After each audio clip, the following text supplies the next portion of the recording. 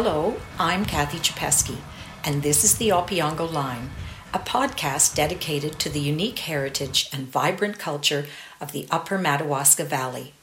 Today we have a special edition of our show in celebration of an annual cultural festival that we usually celebrate, that is, when we're not under a lockdown from the COVID-19 pandemic. It's called Kashub Day, celebrated every May 3rd in Wilno, Canada's first Polish Kashub settlement. And so, our show today, and it's about all things Kashubian. We're joined by Josh Blank, Peter Glofcheskie, Angela Lorbetskie, Shirley Mask-Connolly, and Theresa Prince, all local Polish Kashub historians who have published informative and entertaining articles or books about the subject of our show today, Kashubs of the West.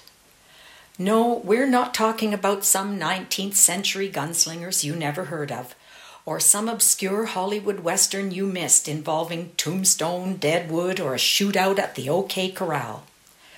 Rather, these 5 writers are here to tell us about something far more important. Nothing against our American cousins and their ability to tell tall tales of their Wild West, but we think the true history of our Kashubs, who left Northern Europe in the second half of the 19th century and struck out for our kinder, gentler western frontier of Renfrew County, is a far better story, and with a lot less gunfire.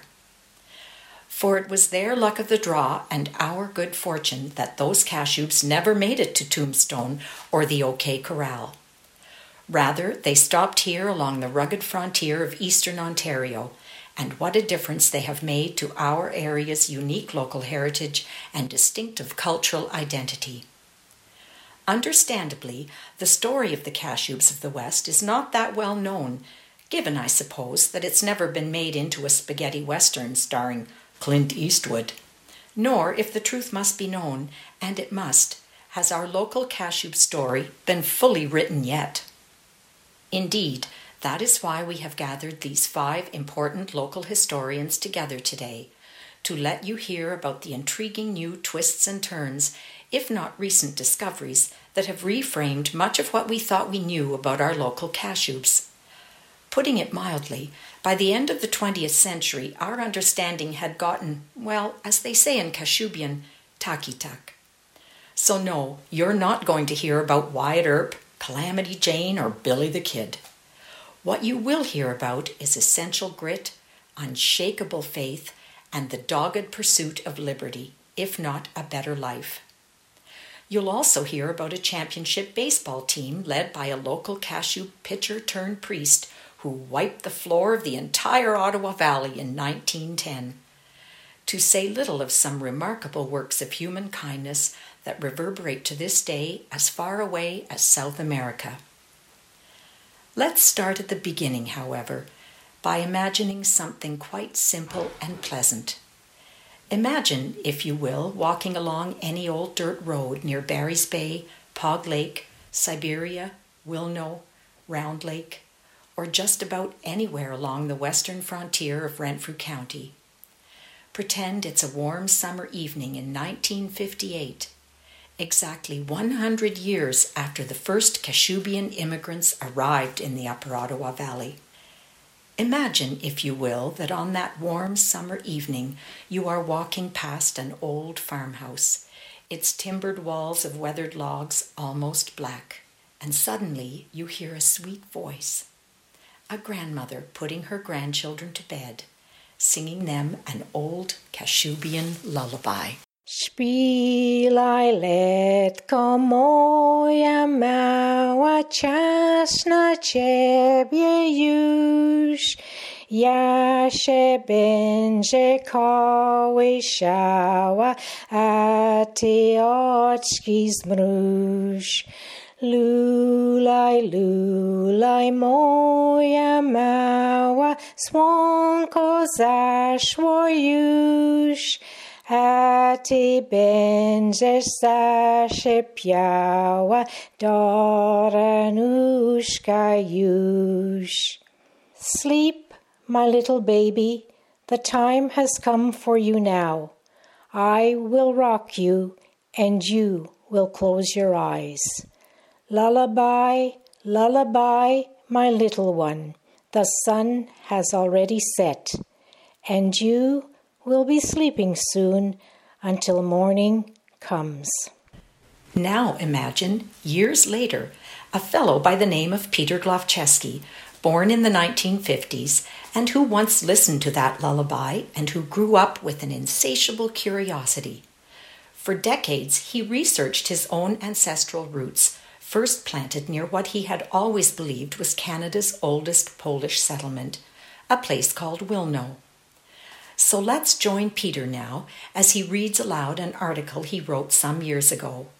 It tells of how his understanding of what it meant to be a Polish Canadian was utterly changed one day through a single book that he had only heard about. So today, he's not only president of the Wilno Heritage Society, but he's one of those Kashubs of the West you're here to meet. Good afternoon, listeners. My narrative today concerns the importance of a book titled Ziemia gromadzi prochę in Polish, or The Land Gathers Dust in English. Joseph Kisielewski, a Polish writer, was born in Austrian-occupied Galicia, Poland in 1905. He studied the Polish language at the Adam Mickiewicz University in Poznan. After graduating, he worked as a journalist and editor in Poland, a country which after World War I had reappeared on the map of Europe for the first time in over 120 years. For 2 years, 1937 and 1938, Joseph Kisielewski traveled across the northern parts of Germany and Poland, critically analyzing everyday life among the people there, including the issues that concerned the many Slavs of the region. One group of Slavs he studied at length were the Kashubs. In the summer of 1939, his findings and observations were published in The Land Gathers Dust, a book which recognized the growing power of the Nazi military machine and predicted that war would start soon. Within weeks, Germany had invaded Poland and World War II began. This book, The Land Gathers Dust, was among hundreds of others which quickly banned by the Nazis, and anyone who had it was subject to arrest and even execution. Kisielewski escaped to Romania, then to France and Great Britain. He continued to write and publish, but never returned to Poland. He died in Ireland in 1966. In the Wilno Heritage Society's Spring-Summer 2013 newsletter, I wrote about how a local young man, Aloysius Rykuski, studied at a Roman Catholic seminary in Woodstock, Ontario in the 1940s. While there, Father Brunon Świtalski introduced Aloysius to the writings of many Polish authors. Like Joseph Kisielewski, Father Świtalski had escaped the Nazis as they invaded Poland and would bring with him to Canada a small library of Polish literature. In that library was a Polish copy of The Land Gathers Dust. As seminarian Rykuski read this book, he came to the chapters dedicated to the Kashubs of northern Poland. It was at this moment that he realized that our ancestors here in the upper Madawaska Valley were Kashubs. Our forefathers, with a language related to, but different from Polish, had always considered themselves Poles, but somehow felt in some way distinct. Seminarian Rykuski now knew why. Before returning the book, as he would later say, Seminarian Rykuski made sure to type out the most significant and exciting sections, and so preserve them for myself, more than 30 single-spaced pages. I dubbed my precious document excerpts from Ziemia gromadzi prochę. He would then store these precious pages at his mother's home in Barry's Bay. After ordination, Father Al spent the next couple of decades working and traveling as a Redemptorist priest. In his busy life, those pages were forgotten until, in the mid-1960s, he rediscovered them among his mother's papers. He read again the work he had saved. His passion for Canadian Kashub history erupted. Father Al would spend the rest of his life reading, writing, and traveling to collect and preserve our heritage. All of his labor is available to you in his own book, The Saga of the Kashub People. It is Father Rykuski's published personal study of the Kashubs of Poland, Canada, and the United States, and is sold in the Wilno Heritage Society bookstore or online through www.wilno.org. If you were to open Father Al's saga, you would find that Joseph Kisielewski is the very first person acknowledged as a contributing source. Father Al refers to Kashubski's book as a classic work which includes an outline of Kashub history in Europe from the 13th century until just before the outbreak of World War II. From page 345 to about page 480 and almost to the end of the book, Kashubski writes about the Kashubs as those who had not emigrated but stayed behind and lived in northwestern Poland. Father Al's stimulus was The Land Gathers Dust. His legacy is every word that we now read, write, and live, our Kashub history. So where would we, the descendants of Kashub Canadian immigrants, be without Father Al Lorbetskie and his chance encounter with The Land Gathers Dust? Would we ever have discovered our Polish Kashub past? Maybe, but to what extent? Would Shirley, Mask-Connolly, and others have been so inspired to uncover and write our family histories? Would so many of us have journeyed to Kashubi in Northern Europe to touch our roots and connect with living relatives? Would the Wilno Heritage Society, with its inspiring Canada's Polish Kashub Museum and Park, exist? Would we celebrate Kashub Day? What do you think? Henrik Bartul is a historian, writer, and filmmaker. He produced an excellent documentary entitled Canadian Kashubi, Canada's First Polish Settlers. He was born in Gdynia, a city that rests on the edge of the Baltic coast. He now resides in Barry's Bay with his wife Ivana and their 3 sons. Henrik is also president of the Polish Heritage Institute Kashubi. In one of my many interesting conversations I've had with him, the subject of The Land Gathers Dust came up. It is a rare book, published only in Polish, and we, the Wilno Heritage Society, have never come across a copy. Henrik smiled and said, "I have it." Not only does Henrik have it, he has a genuine 1939 hardcover first edition. Henrik has read much of the book and is impressed by Kashubski's depth of research and grasp of the Kashub spirit.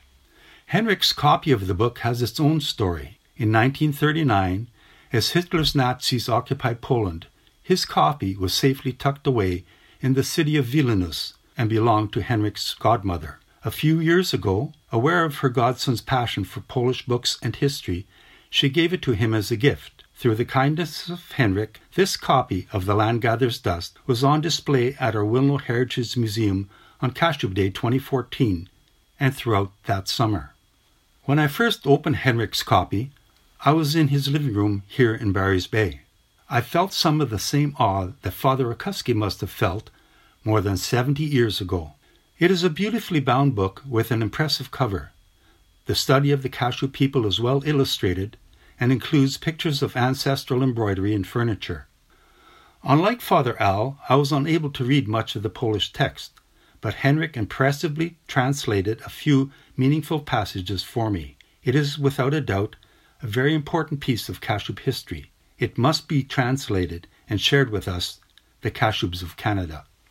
Joseph Kashubski is emphatic in his praise of the Kashub people, their resistance to Prussian indoctrination, and their dream to be part of a free Poland.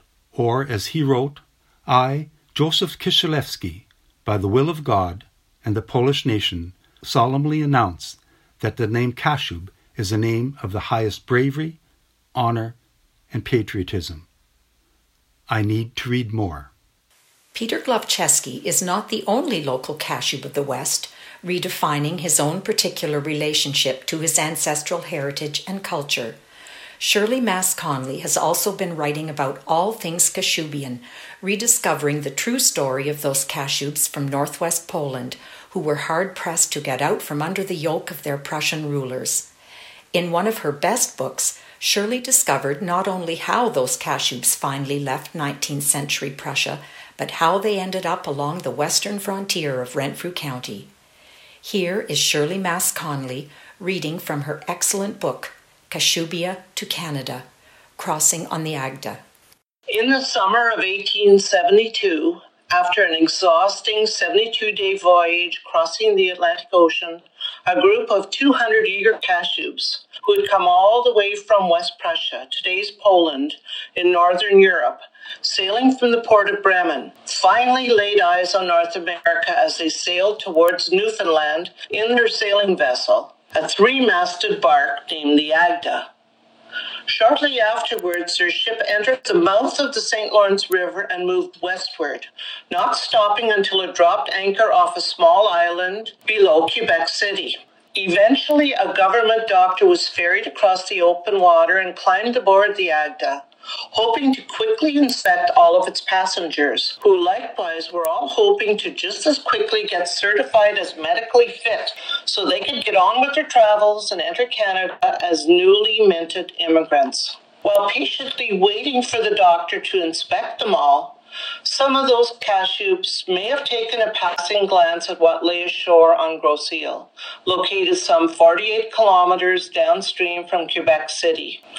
As Canada's premier 19th century immigrant quarantine station, since 1832 it had been used as this country's first point of contact for passenger ships that hailed from across the Atlantic and that hoped to disembark passengers or crew in Upper or Lower Canada. Its real purpose was to deal with any suspected wave of deadly communicable disease, cholera, smallpox, or even the measles that might arrive on those ships, and if not quickly quarantined, rage even more quickly through the St. Lawrence River Valley with fatal effect. Gros Isle's great advantage was its relative isolation. It had proved as much during the 1840s typhus epidemic that had been largely stopped at Gros Isle, as boatloads of sick and starving Irish immigrants sought refuge in Canada. In 1847 alone, the worst year of the Irish famine, records show about 8,000 Irish immigrants were buried at sea en route to Canada, while more than 5,000, some say as many as 6,000, Irish immigrants were buried in unmarked graves on Gros Isle. It's not likely that the Agda's Kashubs knew of Gros Isle's typhus history when they first arrived. Indeed, it was more than a decade after that horrific year of the Irish coffin ships of 1847, when the very first Kashub immigrant ship, named the Henrique, arrived at Gros Isle in 1858. Still, 29 burials were registered on Gros Isle that year, but luckily none of their surnames match any of the Kashubian families who settled in Renfrew County. It is believed that those first 76 Kashubs who made it past Gros Isle in 1858 and who settled in Renfrew County were soon followed by many others who survived their first contact with Canada's premier quarantine station. But some did not. For instance, looking at the Gros Isle burial records for the year 1868, 24-year-old Martin Blank was buried there on July the 18th. Martin came from the parish of Lipouche, West Prussia, and arrived with his family aboard the ship, the France de Paul Armisen. After leaving Gros Isle, the rest of the Blank family eventually settled near Wilno in Renfrew County. When the Agda first dropped anchor off Gros Isle in 1872, only 4 years after Martin Blank's death, the quarantine station seemed relatively quiet. Only 22 people would be officially buried in the island's cemeteries that year. Whether any from the Agda were included in that number is somewhat unclear, however. Few 1872 records exist for Gros Isle, but several with local family names or similar to local family names have been found. One belongs to Anna Kulash, possibly a misspelling of the Kuyak family name. The John Kuyak family sailed on the Agda that year and included a son, Jacob, 8 years old at the time. Yet he appears in no other Canadian record, although he does show up on the Agda's passenger manifest. Interestingly, his stepmother's name was Anna.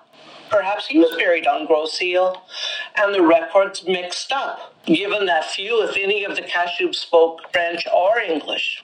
2 other children from the Agda, John Kashubak and Joseph Latursky, they might also be buried on Gros Isle. John Kashubak was only 1 year old at the time, and while his name appears on the ship's passenger list, it does not appear in any other Canadian record.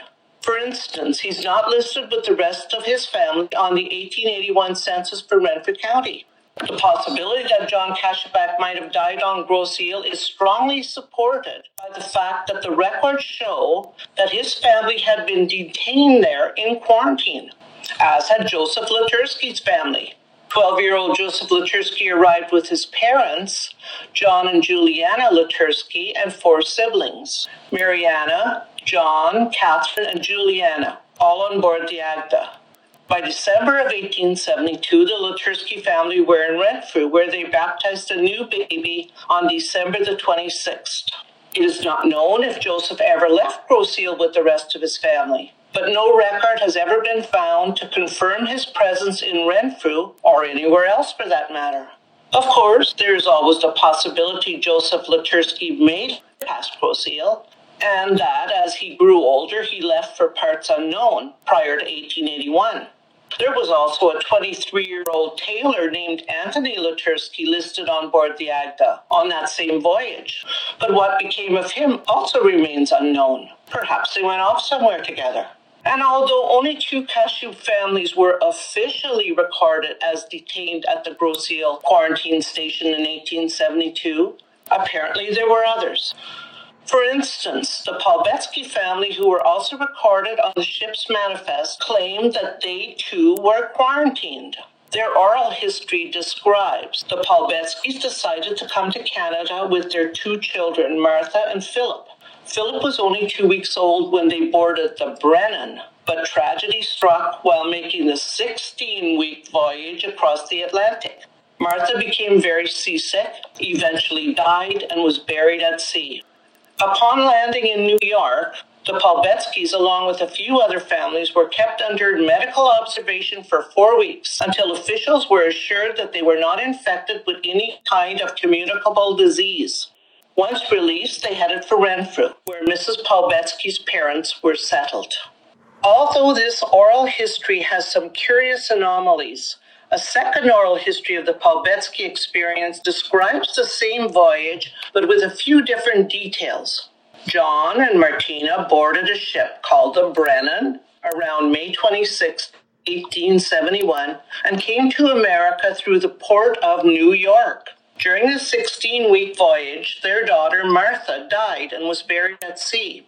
Upon their arrival approximately on September the 15th, the Lorbetskies and several other immigrant families on the Brennan were isolated on an island in New York, where they were observed for 4 weeks. Here they underwent physical health examinations. From there, they set out to join Martina's parents and her Sobalski relatives in Renfrew, Ontario. Well, it is quite possible that the Lorbetskie family were detained, but of course not in New York, but on Gros Isle. Though, to be clear, no Lorbetskie family member was officially recorded as having been detained in quarantine. As well as the Lorbetskies' emigration story was told over the years within the family, it may have been assumed that they were quarantined in the more famous Ellis Island in New York instead of Gros Isle in Quebec. Few 20th century Canadians really had ever heard of Gros Isle before its general rediscovery and rehabilitation late in the 20th century. Yet, all Kashubs who sailed up the St. Lawrence River past Quebec City during the 19th century had to have cleared medical inspection at Gros Isle. In fact, in 1872 alone, at least 133 Prussians and Prussian Poles were admitted to the quarantine hospitals on Gros Isle. Thus, it is likely that there are more Kashubs buried on that island alongside Martin Blanc. Indeed, there may have been as many as 5 Kashub children who had arrived on the ship the Agda, who died that summer on Gros Isle. In 1872, no other ship arriving at Gros Isle had anywhere near as many deaths to report during its Atlantic crossing as the Agda. Many of its passengers had been sick on the voyage, and some were still sick when the ship dropped anchor off Gros Isle on July 24th.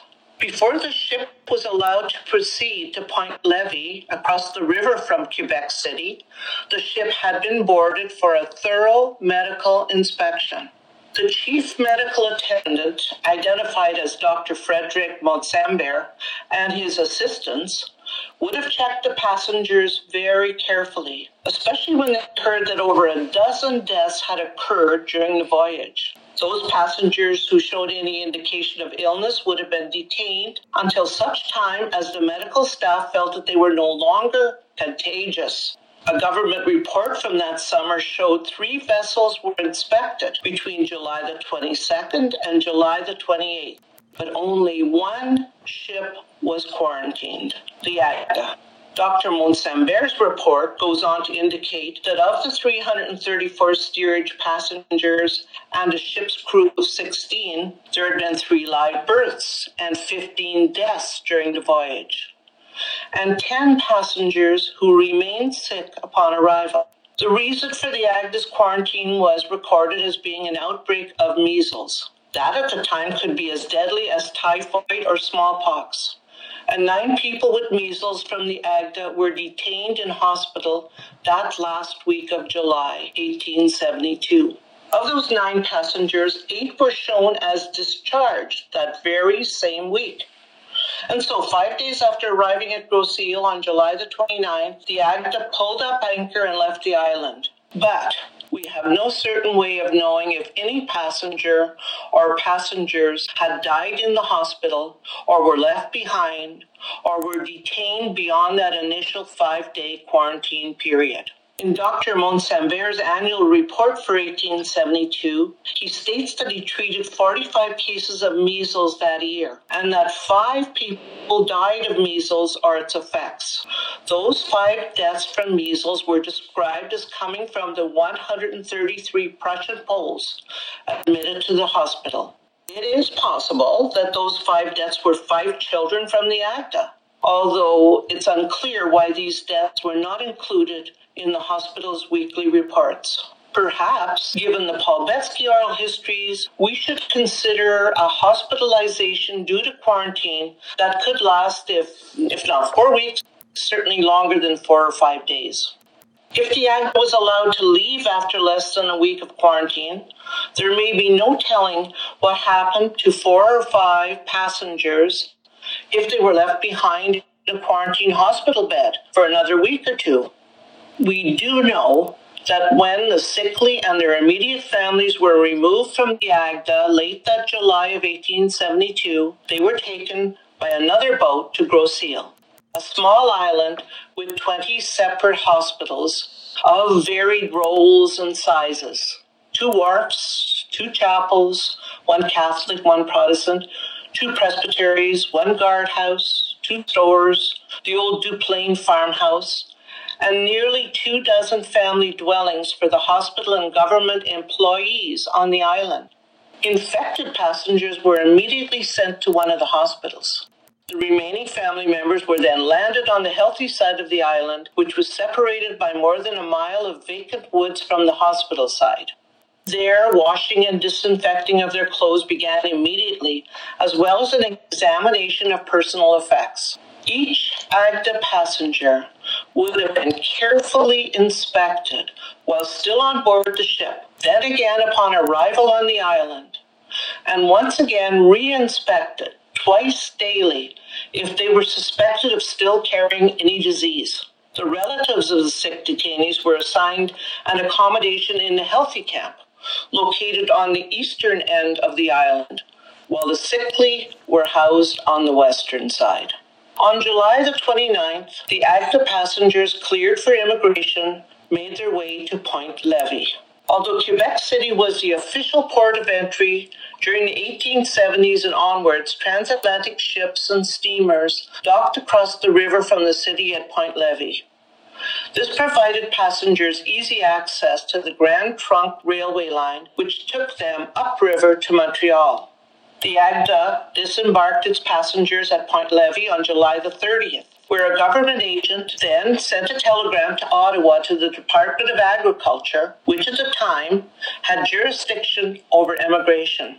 The agent needed permission to send the Agda passengers onward to Ottawa by train at government expense, as most immigrants at the time were often too poor to pay for further passage. Permission thus granted, the Kashubs soon boarded a train and headed to Montreal and onwards to Ottawa, where they were met by another government agent. From Ottawa, that agent had them take a stagecoach, little more than a rough wooden wagon, to Elmer, Quebec on the north side of the Ottawa River. A contemporary travel guide gives a description of the remaining part of the journey. Omnibuses leave Ottawa City hotels at 7 a.m. every morning during the week for Elmer, a distance of 8 miles, over a splendid macadamized road to meet a steamer, leaving Elmer daily at 8:30 a.m. Immediately after leaving Elmer, breakfast is served aboard the steamer. The principal points touched at on the river are March, Kelly's Landing, Badams, Onslow, Fitzroy, Pontiac, Union Village, Arnprior, Sandpoint, Bristol, Boncher Point, Farrell's Landing, etc. It was at Farrell's Landing on the southern shore of the Ottawa River one warm and hectic August day in 1872 that our group of Kashubs disembarked, exhausted, yet encouraged, energized, excited by their new surroundings in Renfrew County. Imagine, if you will, the party group, all climbing aboard dozens of crude wooden wagons, pulled by teams of snorting horses, driven by local farmers who looked much like themselves, and who then all made their way to the village of Renfrew, a mile or two inland. And so began the Canadian lives we have come to know and cherish through our very own unique Kashub heritage and remarkable Renfrew County culture. Interesting, but why the western frontier of Renfrew County? What was it about this remote and rugged hill country that brought them here in the latter half of the 19th century to what we now know as the Madawaska Highlands on the very doorstep of Algonquin Park? Surely not the farmland, for even those hard-scrabble farmers from Kashubia would, could, and should have figured out on first arriving in the western frontier of Renfrew County that those infernal rock gardens along the Opeongo line were not agricultural gold. Or, as they still like to say around these parts, the Opeongo is a mighty tough road to hoe. To answer that and another burning question, let's turn now to Angela Lorbetskie, another one of our local historians, and, prior to her retirement, the long-serving head librarian at the Madawaska Valley Public Library in Barry's Bay. There are two questions that people most often ask about the Polish Kashub immigrants who settled here in Renfrew County in 1858 and 1872. Why did they leave that beautiful Kashub area of Poland to come here? And why did so many choose to settle around Wilno, Barry's Bay, Round Lake and surrounding areas? Isn't it the most remote part of Renfrew County? To answer those two excellent questions, we begin with some well-respected local historians, particularly Reverend Aloysius Rakowski, Shirley Mask-Connolly, Theresa Prince, Peter Glofcheskie, and Joshua Blank. Or one might just easily watch a local documentary by Henrik Bartel entitled Canadian Kashubi, Canada's First Polish Settlers. Basically, they all offer up intriguing elements that address these two questions. For many centuries, Poland played a prominent role in Europe, but towards the end of the 18th century, Poland was swallowed up through the expansionist policies of its neighbors, Russia, Prussia, and Austria. In a phrase, Poland lost its independence. By 1796, all Polish territories had been annexed by these three powers. But in northwest Poland, in what was called Pomorze, or Pomerania, there lived a unique group of people, Polish Kashubs. In his 1938 classic history of these Polish Kashubs, Joseph Kisielewski wrote in The Land Gathers Dust that the word Kashub probably referred to the custom of 13th century Polish folk who wore long fur robes, called shubi or shubs. Speaking a distinctive language of their own, Kashubian, these people were deeply Roman Catholic, as much as they were strong Polish nationalists. Now, it is widely believed that the reason Polish Kashubs emigrated to Canada centers on the Prussian government's Protestant campaign in the middle of the 19th century to Germanize its former Polish territories, if not specifically eradicate the Polish Kashub language, culture, and Catholic faith. For instance, Otto von Bismarck's first such campaign of 1871 was essentially to impose German culture on all of its subordinate peoples within Prussia. So, reasonably, the 1872 wave of Polish Kashub immigration makes perfect sense. But what about 1858? According to Father Rakowski's The Saga of the Kashub People in Poland, he says that the earlier 1858 immigration from Prussia was due specifically to Prussian propaganda. Essentially, the Prussian government wanted to rid itself of Polish Kashubs. It wanted them to emigrate rather than to have to deal with them. It is also argued by some historians that prior to 1871, those first Polish Kashubs who had emigrated in 1858 to Renfrew County may have enticed their relatives back in the old country to come out to Canada. By sending them money and prepaid tickets for a transatlantic passage, they may have been able to induce them to try their luck in Renfrew County. However, Father Rakowski says the main reason the Kashubs left their homeland long before 1871 had more to do with grinding poverty, or, as the Kashubs say, bieda. It was the economic result of increasing deforestation and large families trying to live on smaller and smaller farms due to the appropriation by the Prussian authorities. Dissatisfied with their extreme poverty and Prussian domination, the only hope the Polish Kashubs saw of ever improving their lot was to emigrate to Canada or the U.S.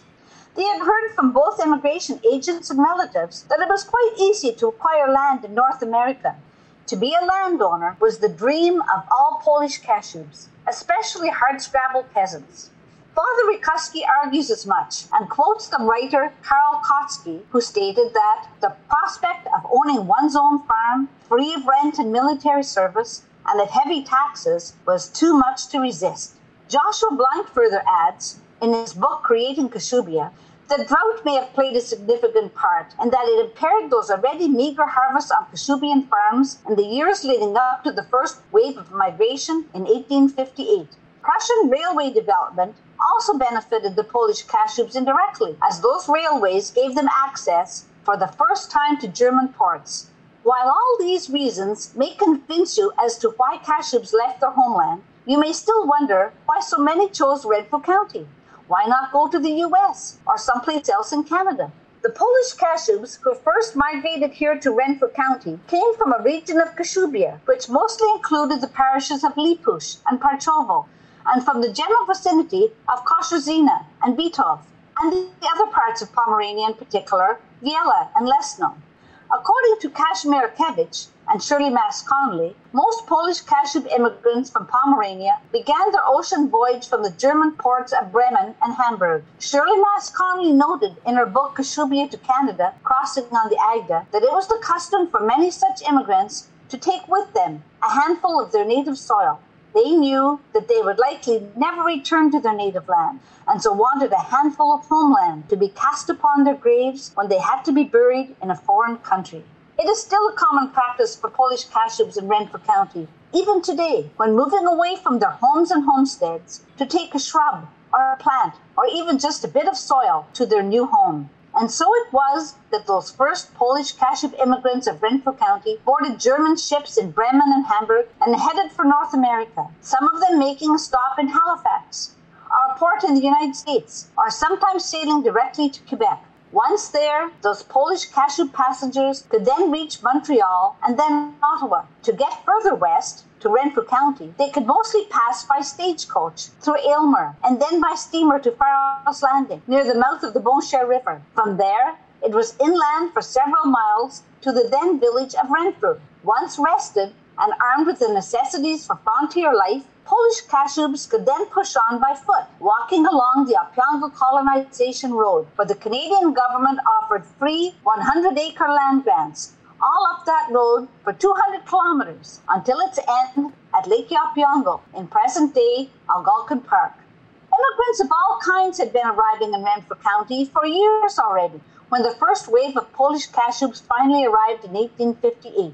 Since the 1820s, Renfrew County had been the domain of timber barons and lumberjacks. Then, in the middle of the 19th century, free farmland began to open up the Ottawa Valley just west of Ottawa to settlers, especially around the towns of Arnprior and Renfrew.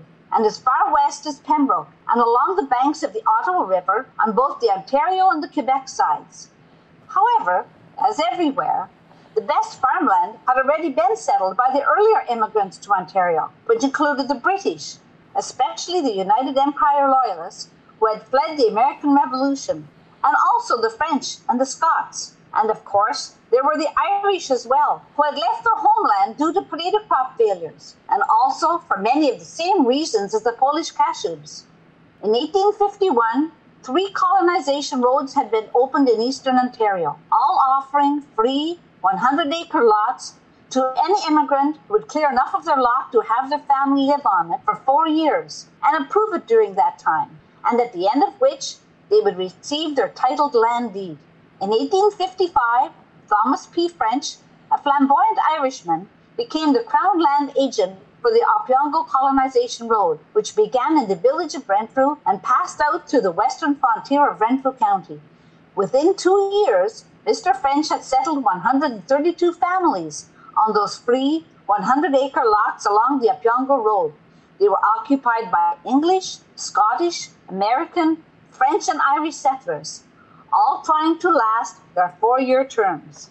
When that initial wave of new settlers began to peter out, the colonial British government in Canada began to recruit new settlers from Prussian and Scandinavian countries. So, in 1857, T.P. French prepared a German-language pamphlet for prospective settlers and had it widely distributed in Prussia, which included parts of former Poland.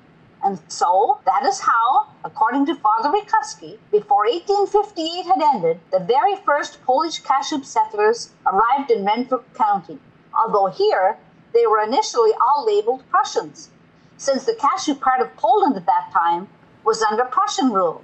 Joshua Blank, however, in his book, Creating Kashubia, states an interesting fact that he uncovered.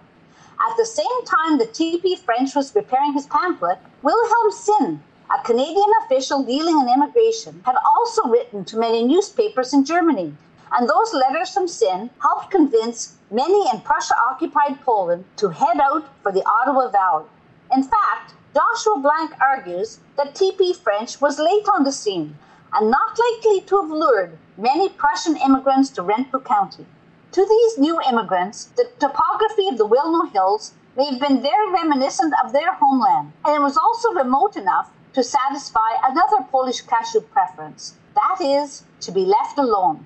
They were known then, if not now, to take a dim view of government generally, but the real determinant may just have been that there wasn't much free fertile land left in the parts of Renfrew County, closer to the villages of Renfrew and Pryor. In fact, the only free available land was at the end of the Opeongo Road along the western frontier, beyond even Brunel. Still, when those first Polish Kashubs finally got their free land deeds along the Opeongo Road, they probably felt it was a good bargain. The climate in Renfrew County, and consequently its vegetation, was quite similar to their native Poland. The lake-studded hills reminded them of their native land left behind. Most of the settlement lots in the western hinterland of Renfrew County came with a thick bush to harvest wood for building materials and winter heat. There was an overabundance of wild game, maple trees with sap for maple sugar, lakes and rivers full of fish, and meadows ripe with wild berries. They had freedom from both political oppression and forced military service, and an opportunity to preserve their unique language and cultural identity, as well as freedom to worship according to their faith. In fact, the crest of the Wilno Heritage Society says it all: Wiara I wolność, faith and liberty. Those two ideals tell you all you need to know about what the Polish Kashubs of Renfrew County value most in life, and what they found in Renfrew County in relative abundance. While the land itself between the village of Wilno and the hamlet of Hopeville on the Opeongo Road became the center of the original Polish Kashub settlement, the first Polish Kashub immigrants attended religious services back down that Opeongo Road in Brunel. The first births, deaths, and marriages of these settlers were recorded in the old parish registers of the Brunel Church. A visiting priest from Iggenville served its congregation until 1866, when that Brunel parish obtained its own pastor, Father James McCormick. That remarkable Irish Reverend Father heard confessions even from his non-English-speaking Polish Kashub parishioners. He did so through an interpreter, preserving each individual's confidentiality by holding the penitent's hand, while the interpreter asked questions from a standard examination of conscience in both Polish and English. The entire religious process was quick, simple, and ingenious. When the penitent wanted to confess a particular sin, he or she simply squeezed the priest's hand when the interpreter reached the relevant part of his spoken examination. Some of the outlying Polish Kashubian parishioners had to endure long distances to practice their faith, sometimes walking up to 15 kilometers in severe weather conditions to take part in a Mass at Brunel. The parish priests also traveled long distances, visiting the sick and sometimes saying Mass in a settler's home, much of their time traveling on horseback or snowshoes. The Renfrew County Polish Kashub settlers also erected large wooden crosses at the intersections of many of their local roads. There, they would often gather on special feast days, particularly in May, a month devoted to the Blessed Virgin, for private worship or Sunday services, if bad weather made getting to the Brunel church next to impossible. It was also customary for early Polish Kashub settlers to cross themselves when passing one of those crosses, and men were expected to doff their hats before each cross. Not all of those crosses have survived, but many have been restored and preserved in the Wilno Hills. In 1875, the first Polish Catholic parish in Canada was formed in Haggerty Township, near the village of Wilno, where a log chapel was completed in 1876. Father Francis Speck was its first Polish pastor. Several pastors succeeded him, including Father Ladislaus Dembski, who, in conjunction with Wilno postmaster Adam Prince, named the settlement Wilno, after Father Dembski's birthplace. Father Dembski also began construction of a larger church, this one in honor of St. Stanislaus Kostka. It was finally completed in 1895 under the pastorship of Father Bronislaw Jankowski. Around that time, Father Jankowski also attempted to bring newer immigrants from Poland. Eventually, several families arrived from Galicia in southern Poland. They settled not only in Wilno, but in Barry's Bay, throughout the townships of Sherwood, Jones, and Burns, and in the Round Lake region. Sadly, in 1936, St. Stanislaus Kostka Church burned to the ground, but a new pastor, Father Edward Wolowski, began building the well-known, magnificent St. Mary's Church, which still stands today at Wilno atop Shrine Hill. By the end of the 19th century, more Polish Kashubs arrived in Renfrew County, including some who emigrated from Webster, Massachusetts, and who began settling mainly in two districts near Barry's Bay, known locally as Siberia and Pog Lake. As a result, in 1896, Father Jankowski, then the pastor of the Wilno Church, felt that a new mission church needed to be built for his parishioners in the Barry's Bay area. Soon, the Church of the Assumption of the Blessed Virgin Mary was built in Siberia, about 2 kilometers southwest of Barry's Bay. Still, by 1910, the number of Polish Kashubs attending the Church of the Assumption had already exceeded 125 families. It was easy for anyone to see that a larger church, more centrally located in Barry's Bay, was needed. Luckily for everyone concerned, there was general agreement who should lead that new building effort. That person was Father Peter Bernaski. In 1888, Peter Bernaski was born in Barry's Bay, and on December 21, 1910, he was ordained a priest at Wilno, becoming the first Canadian-born Roman Catholic priest of Polish Kashub origin. A remarkable and award-winning scholar and a much-loved baseball player who led his Barry's Bay team to a notable championship in the Ottawa Valley the very same year he was ordained, Father Bernaski was given the task of building that new church in Barry's Bay. By May 1914, Hilaire Miranda, an architect from Plantagenet, along with 8 carpenters and countless unpaid parishioners, began to work on its main edifice, built in the form of a cross and facing eastwards towards the rising sun on the edge of Barry's Bay overlooking Kamieniskeg Lake. It was built during the Great War, when money was scarce and building materials were even scarcer, timbers having to be harvested and hewn by hand by parishioners. According to local historians, The land was first cleared overlooking the lake and the foundation dug using local teams of horses.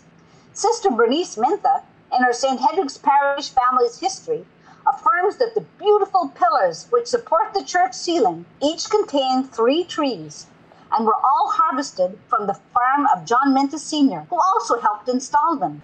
On July 22, 1914, the church's cornerstone, foundation, and site of the altar were blessed by Bishop Patrick Thomas Ryan, and on Christmas Eve of that same year, midnight mass was celebrated in the new church. Constructed in Romanesque style, the building includes an array of stained glass windows, all larger-than-life images of various saints, all paid for through private parish donations. On June 2, 1915, the new church was completed, blessed, and consecrated by Bishop Ryan. It was also dedicated to St. Hedwig, a Polish saint, with Father Peter Bernaski named as its first pastor. About a month earlier, on May 3, 1915, Bishop Ryan had blessed and consecrated a large bell dedicated to and named Bronislaus Peter Stanislaus Hedwig. A smaller bell had been transferred from the old mission chapel along Siberia Road and dedicated to the Assumption of the Blessed Virgin Mary. Also on that very same day, the Stations of the Cross were consecrated, as well as a large crucifix, which originally had hung in the old mission church of the Assumption and had been carried 2 miles in a stirring procession on the shoulders of parishioners to the newly constructed church. That same cross remains at St. Hedwig's today. To this day, St. Hedwig's, together with St. Mary's in Wilno, remains a unique icon for Polish Kashubs from all around North America. It is a constant reminder to local residents of the contributions made by that church in particular and Renfrew County Polish Kashubs in general. Father Bernaski not only built the church, he revolutionized the area it lay in, which would later become incorporated in 1933 as the village of Barry's Bay.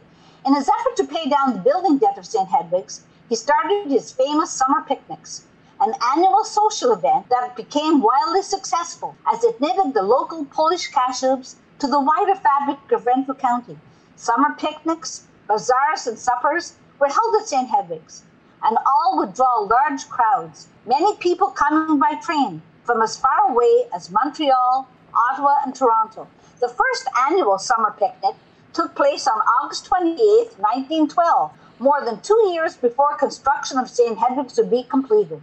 Those picnics lasted until well in the 1960s, as they not only provided hearty homemade cooking and baking, but they also included extremely competitive ball games, with teams drawn from all across the Ottawa Valley. Notable orators and national political figures of their day would arrive, all vying to speak or shake hands with the overflowing crowds. Father Bernaski also introduced an annual May 3rd Polish concert that included theatrical plays, recitations, songs, and dances. He brought the first Hollywood movies to Barry's Bay, offering selected releases in his parish basement. Indeed, thanks to him, Barry's Bay saw its first silent film in 1920 and its first talking motion pictures in 1933. In 1928, Father Bernaski also built a convent for the Sisters of St. Joseph. And then in 1929, he built a large 10-room Catholic grade school right beside St. Hedwig's for the good sisters to teach local school-age children. To quote the author Joshua Blank, in essence, Father Bernaski's actions render him an agent of modernization for this community. He gave Barry's Bay not only a sacred place in which to gather, but also a place for acceptable leisure and communality were exercised. During the summer of 2014, the Wilno Heritage Society, at their Polish Kashub Heritage Museum, sponsored an exhibit of photos and memorabilia, kicked off by a formal exhibit opening on July 20th, commemorating and celebrating St. Hedwig's Church and the parish's 100th anniversary and its first pastor, Monsignor Peter Bernaski. At that time, St. Hedwig's published Stola, 100 Years of Faith at St. Hedwig's Parish, and Shirley Mask-Connolly published a booklet, A Giant Among Us, that acknowledged and honored the St. Hedwig's beloved first Canadian-born priest of Kashubian descent, our own Monsignor Peter Bernaski. Both are fascinating publications for anyone interested in delving further into Polish Kashub history and its people from this beautiful piece of what locals like to call God's country. Time now for a short break. But don't lollygag too long. We've got the second half of our show coming up shortly, and it's certainly got more than a few surprises. And we're not talking about squeezing somebody's hand to rat yourself out for stealing a chocolate bar.